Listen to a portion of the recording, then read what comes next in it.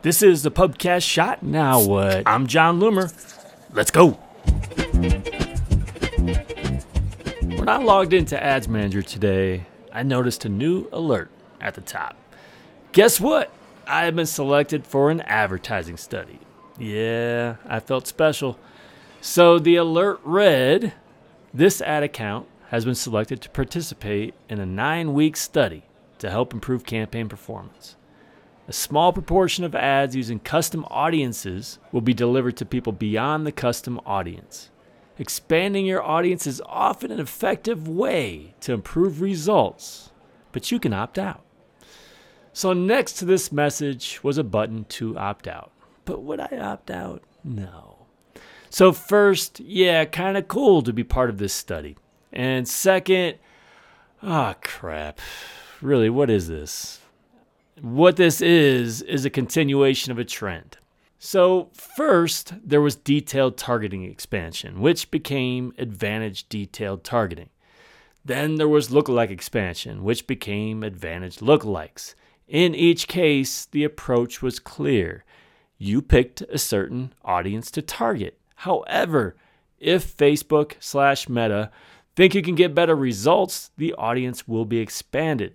That is precisely what's happening with custom audiences now, at least with this study. The problem, which I keep making regarding expansion of detailed targeting and lookalikes, is we just have to take Facebook's word for it. Technically, the audience will only be expanded if and when you can get more or better results. So in theory, it can only be used for your benefit. But, at least at the moment, there's no way to confirm that it was actually helpful.